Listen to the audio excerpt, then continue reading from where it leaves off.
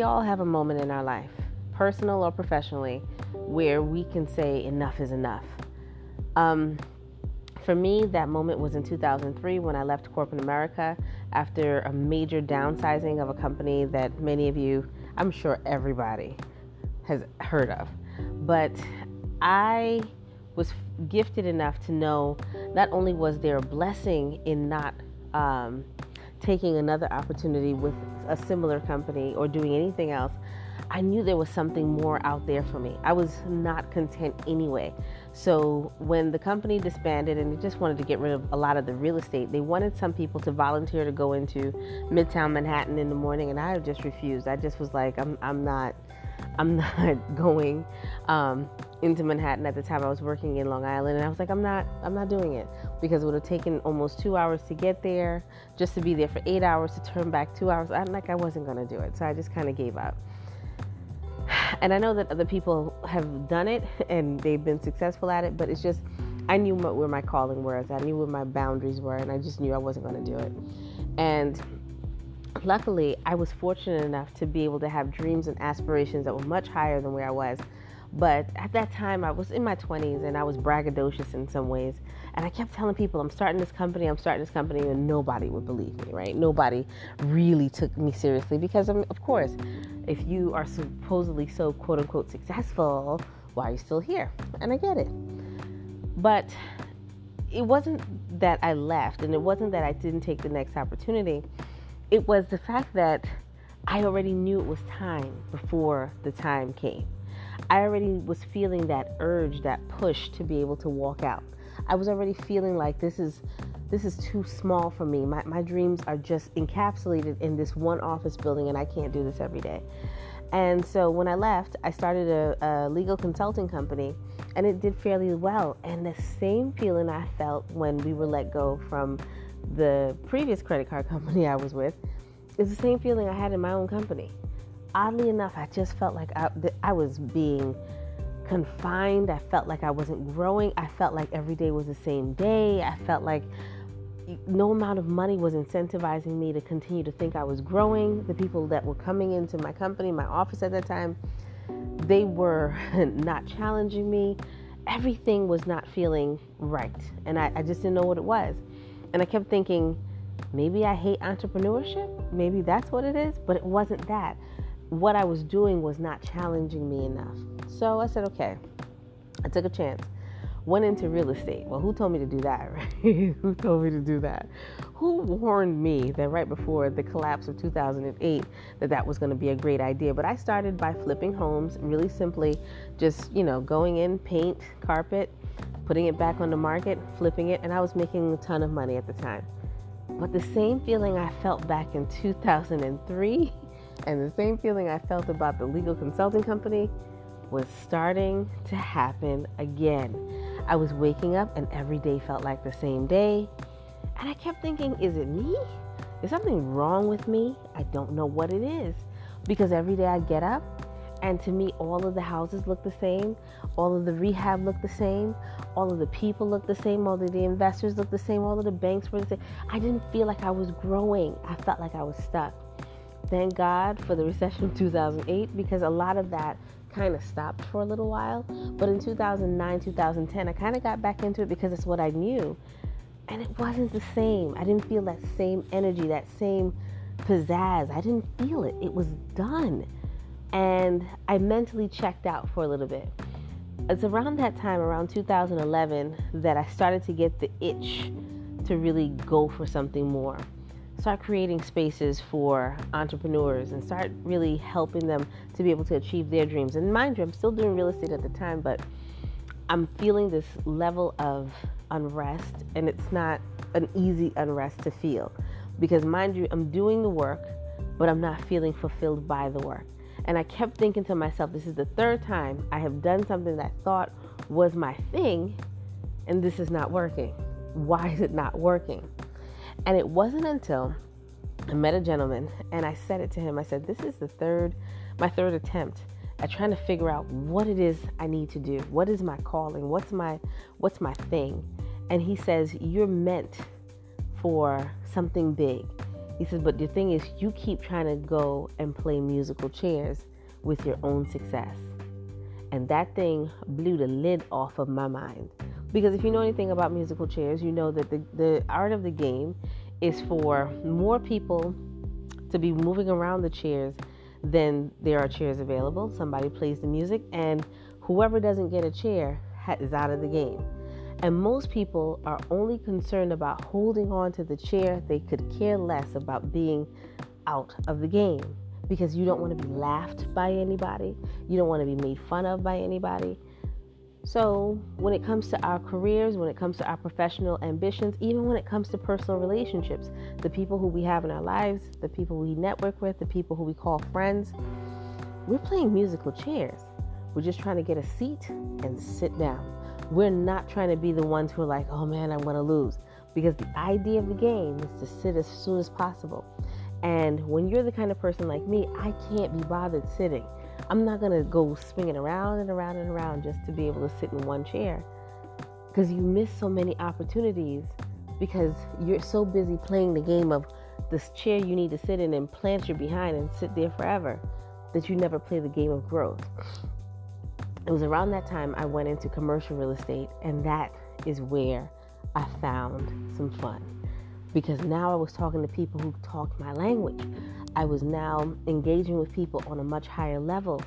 I was doing things that was challenging me. I was learning. Oh my gosh, the things really helped me to shift. I was writing books.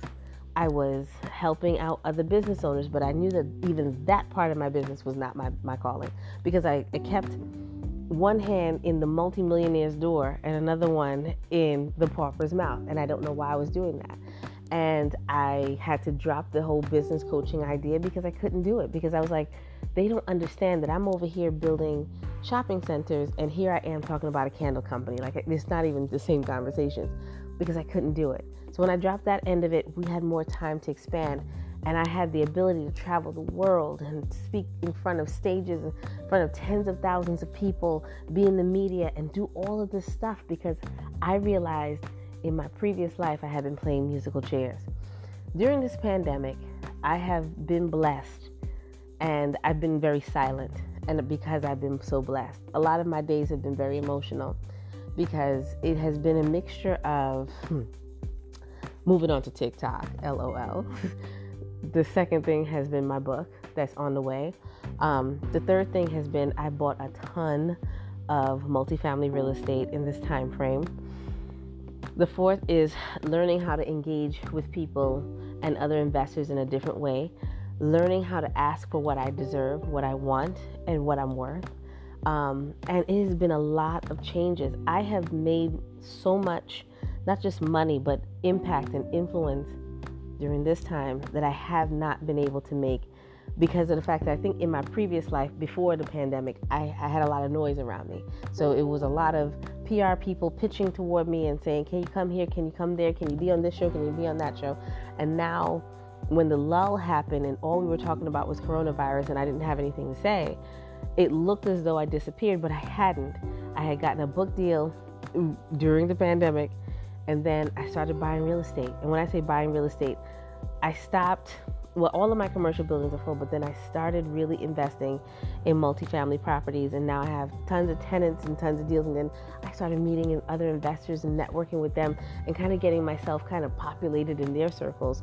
And it really helped me to be able to grow and foundation myself. But here's what I want to tell you. This is not about me just blobbering my own life story.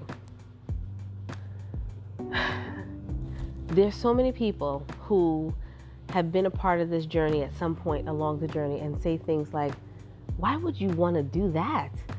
Why are you leaving that for that?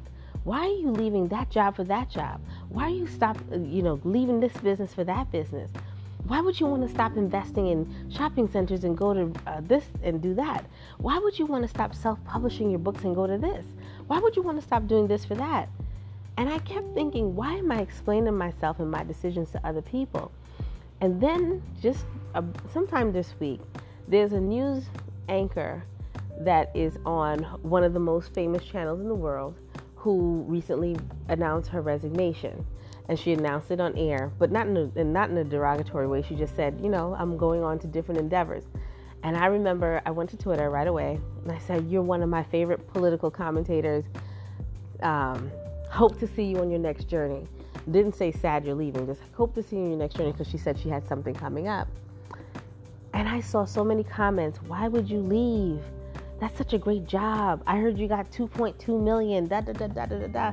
And I realized so many times we are influenced by people who consistently play musical chairs. And we keep thinking we have to play the game because other people are playing their own game of sitting in a seat long term. And what they don't understand is that when you are a person who's designed to grow, you cannot become complacent or content with one opportunity. There's just no way. So when I was leaving corporate America and I went into my own business, somehow the business wasn't big enough for me. I just had to go. When I started the first set of flipping real estate, and it wasn't challenging me, I just had to go. And although it may sound crazy, many people get very caught up in saying, well, at least it pays, and at least it does this, and at least it does that, and at least I have a home, and at least I have a car, and at least I should be grateful. And they sit in that chair. And what they believe is that you should sit in a chair too and just be happy with what you've got. But let me tell you what has happened to me since Corona. The Rona was kind of good. I realized that if I shut my mouth, don't share my joys with anyone, that very few people knew I was writing a book. Very few people knew how many buildings I was buying at the same time. If you shut your mouth, you will start to be able to see from a silent perspective the people around you who play musical chairs. And then you can figure out a way to address them on the level that they're on instead of trying to see the level you're on. It's so refreshing when you can get out of your own way and your own perspective and trying to justify yourself. And I think that this is partially in relation to my new book. When you don't explain yourself, it's like, I don't have to explain myself. My decision is that I'm going to do X. My decision is that I'm going to do Y. You don't have to explain that decision. And I think a lot of times we explain our decisions because we are trying to make people who play musical chairs understand that we are playing chess. They're two different games, played with two different sets of rules. And just because you're playing a game does not mean you're playing a game of strategy with people who understand strategy. Chess is a game of strategy. I hope you understand that. Most people only play musical chairs because there's no strategy. The strategy is to just get a chair. The strategy in chess is to never let anybody know your next move. And it is not about just killing everybody off the board. It's about strategizing a way to win, because you're starting to realize how other people play with you. And what I want to tell you is this. There comes a moment where you're going to grow and you're going to start listening to the way people talk. And when you start hearing, why don't you just be happy with what you've got? Why don't you just sit there and keep on doing what you're doing? Why don't you keep doing blank? Why don't you continue to live in that house? Why would you move to this city? Because I heard it's expensive. Why would you buy that kind of car? It's a lemon. Whatever it is, people will get up and they will try to spread their displeasure with life and their limitations onto you. Because people with a limited mindset who are always playing musical chairs believes everybody likes that game. And people like me, and I know if you're listening to the sound of my voice, people like you, when you don't like playing a game where there's no real point to this, right? We're just spinning around to get a seat. You get a little bit like annoyed after a while because you know you are built for something more. And in this season, right now in 2021 specifically, I'm in a different space. As a matter of fact, I know it sounds so weird. I don't even take people's money. Like, I'm not into that. As a matter of fact, here's this funny story. I have a tenant who's trying to move out. I even told her, look, you can live here for free. Like, just at the end of the month, please just go. And she was like, huh? I was like, yeah, because taking your money means I have to be aggravated by you, as opposed to letting you live here for free for a few more days. Find you some place to go and leave. Like, I'm not even incentivized by it anymore. And it's not because I have money. It's because some things just don't excite me like that anymore. I need her to leave because I need to do some rehab. and put some things in place to get a real rental tenant who is of that kind of caliber for the house that I got, as opposed to just tolerating someone. So here's what I want to leave you with. Many of you are in places where you're kind of discontent with the people around you. And I know that feeling well. And it's better to be silent and play your chess and attract other people who are willing to play with you than to play musical chairs in a noisy environment and justify if you won, how you're going to win, and try to just get a seat because you have to get a seat. Most people are only sitting. They're not living. They get a seat and they're content and they are going to die in that seat. If that's what they want to do, that's fine for them. I don't criticize people who want to play musical chairs. I'm just not one of them. And if you know that that's not the life you were designed for, stop explaining yourself. Build your empire strategically and silently, and watch yourself grow as a person. And you'll be amazed what you can accomplish in silence that you cannot accomplish when you're loud. Because so many of the moves I've made, and I compliment myself a lot for it, so many of the moves that I've made over the years have only been because I've been silent. Not in this recent time frame here, but in general. When people say, well, how'd you meet this one? And how'd you get on that? And how'd you get to that? It's all silence, because I was always playing strategy. I never wanted to be in a boat with everybody else. And you've got to get to that level too. Hopefully that helps. See you soon.